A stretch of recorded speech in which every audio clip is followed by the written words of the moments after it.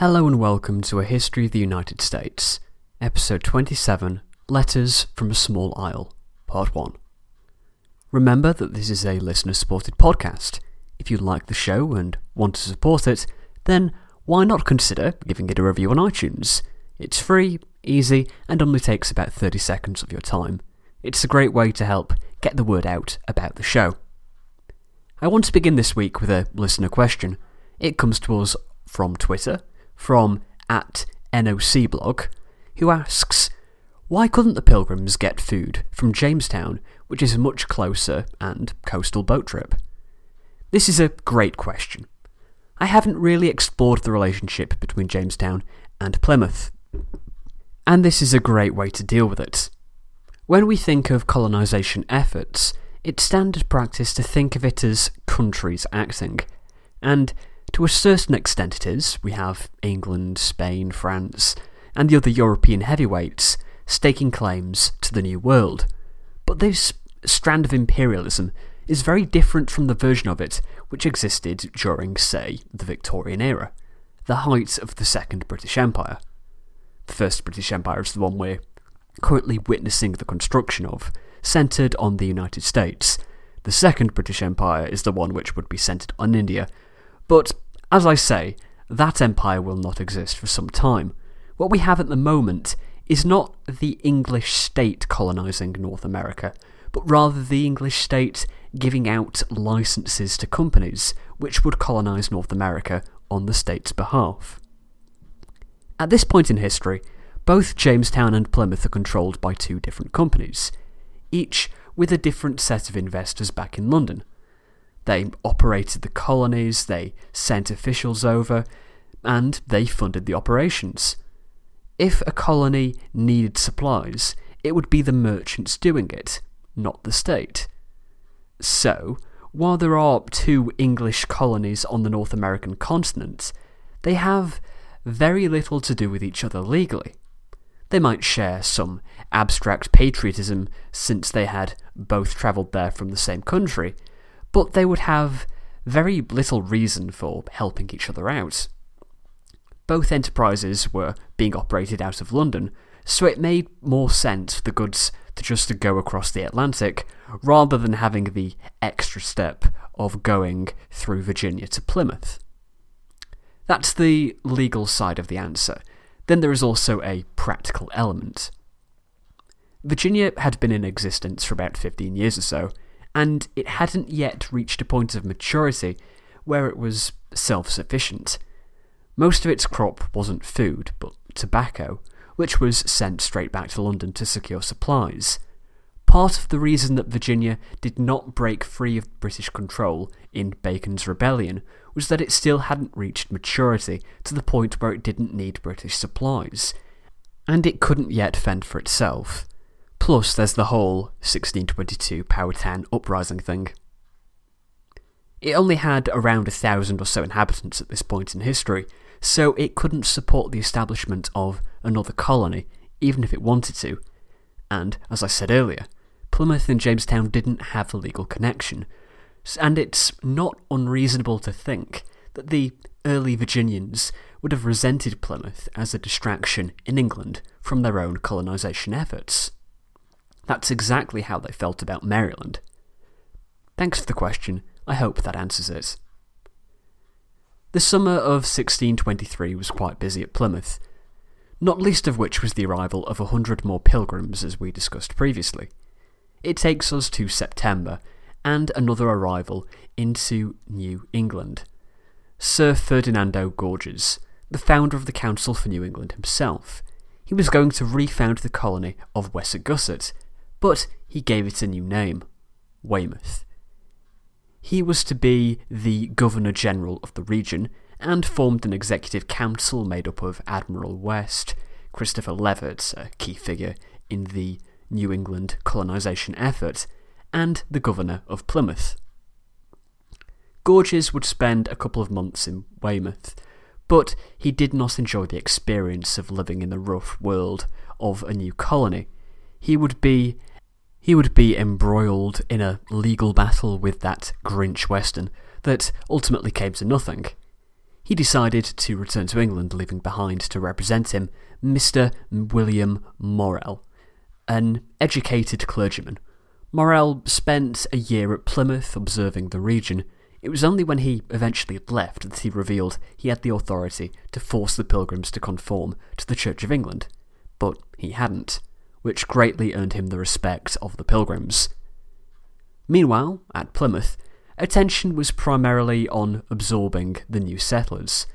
There was an issue over food at first, but it was decided that the older settlers would keep the grain they'd grown, while the new settlers would use the food they'd brought with them on the Anne, which would be enough to see them through. The Anne was filled with furs, and on September 10th it set sail back to England, along with Winslow, who was to communicate with the London merchants in order that the colony could have what it needed. This was shortly followed by the harvest, which was bountiful. The food supply was finally secure, and we'll no longer be talking about the famine when dealing with Plymouth. On November 5th, there was a small fire when a bonfire got out of hand. The sailors had set up a bonfire while celebrating Guy Fawkes Night. The important piece of information here is that a few houses burnt down, but I'm personally more amused at the description of those celebrating. It tickles the American football fan in me to read about Patriots in Massachusetts when the source is describing English Patriots rather than, Tom Brady and Gronk. One final point of interest for 1623. We have in December a note in Bradford's notebook about a law which was enacted that, quote, all criminal facts and also all matters of trespasses and debts between man and man should be tried by the verdict of 12 honest men, to be impanelled by authority in form a jury upon their oath. End quote. Plymouth Colony is really beginning to take shape. In March 1624, it was time for the annual elections. Bradford decided to step down, not wanting one person to monopolise the governorship. He had held the office for the past 3 years. The Pilgrims wouldn't allow it, though. He was forced to stay in command. It was at this point that the colony's administration changed, as we mentioned a few episodes ago. The council was introduced, giving Bradford more help in governance than just Allerton.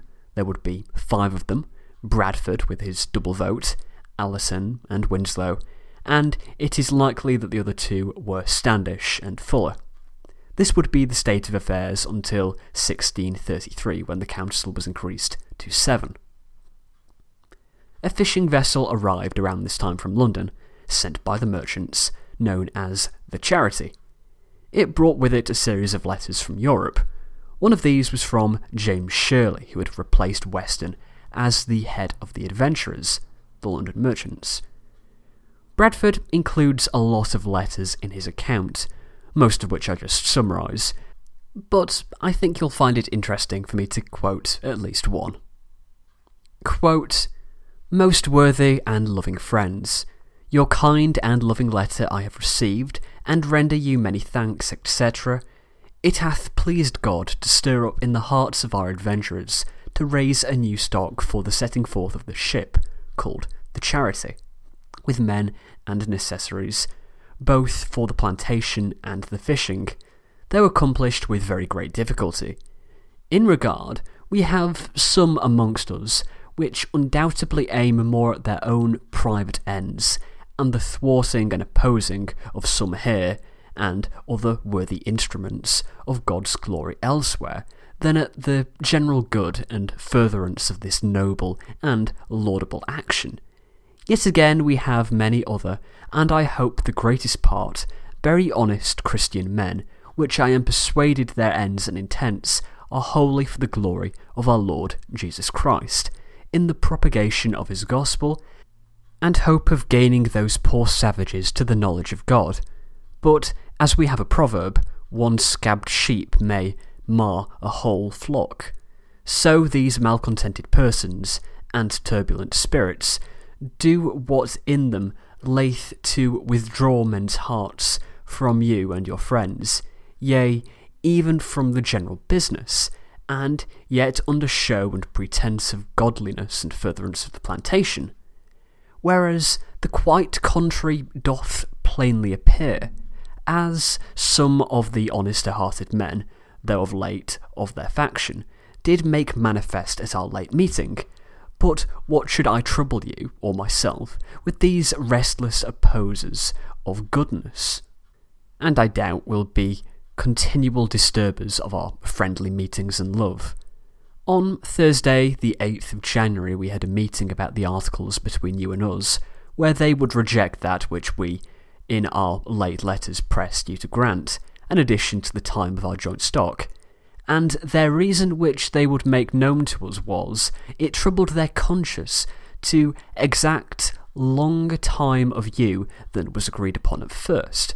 But that night they were so followed and crossed of their perverse causes, as they were even wearied, and offered to sell us their adventures, and some were willing to buy. But I, doubting they would raise more scandal and false reports, and so divers ways do us more hurt by going off in such a fury than they could or can by continuing adventurers amongst us, would not suffer them.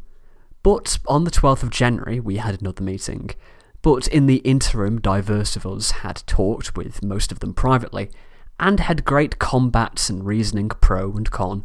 But at night, when we met to read the general letter, we had the loveliest and friendliest meeting that I ever knew, and our greatest enemies offered to lend us £50. So I sent for a bottle of wine, I would you could do the like, which we drank friendly together. Thus God can turn the hearts of men when it pleaseth him, etc. Thus, loving friends, I heartily salute you in all the Lord, hoping ever to rest. Yours to my power, James Shirley. January 25th, 1623. End quote. I think you can see why I normally don't include them, given the language, length and style, but coming from the world of ancient history with so little sources, I love having documents written by the people I'm describing, rather than ones written hundreds of years after they've died. It's good to include stuff like this, occasionally. Let's just go over what was included in that in case it wasn't clear. The language really takes some getting used to, and I'm reading this stuff every day. Basically, the London merchants weren't having the best of luck with setting up Plymouth Colony. There had been the whole fiasco with Western, and then the Paragon last week being continually turned back. Some of the London merchants were very unhappy with the whole turn of events and they wanted out.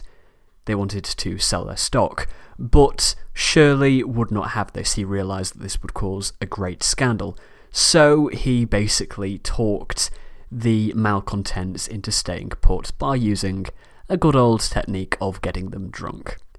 This is his first communication with Plymouth, so he's basically putting them in his debt already from the get-go.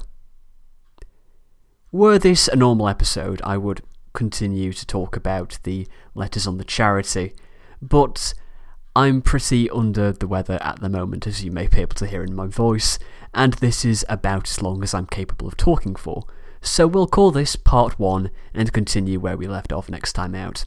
Thanks for listening.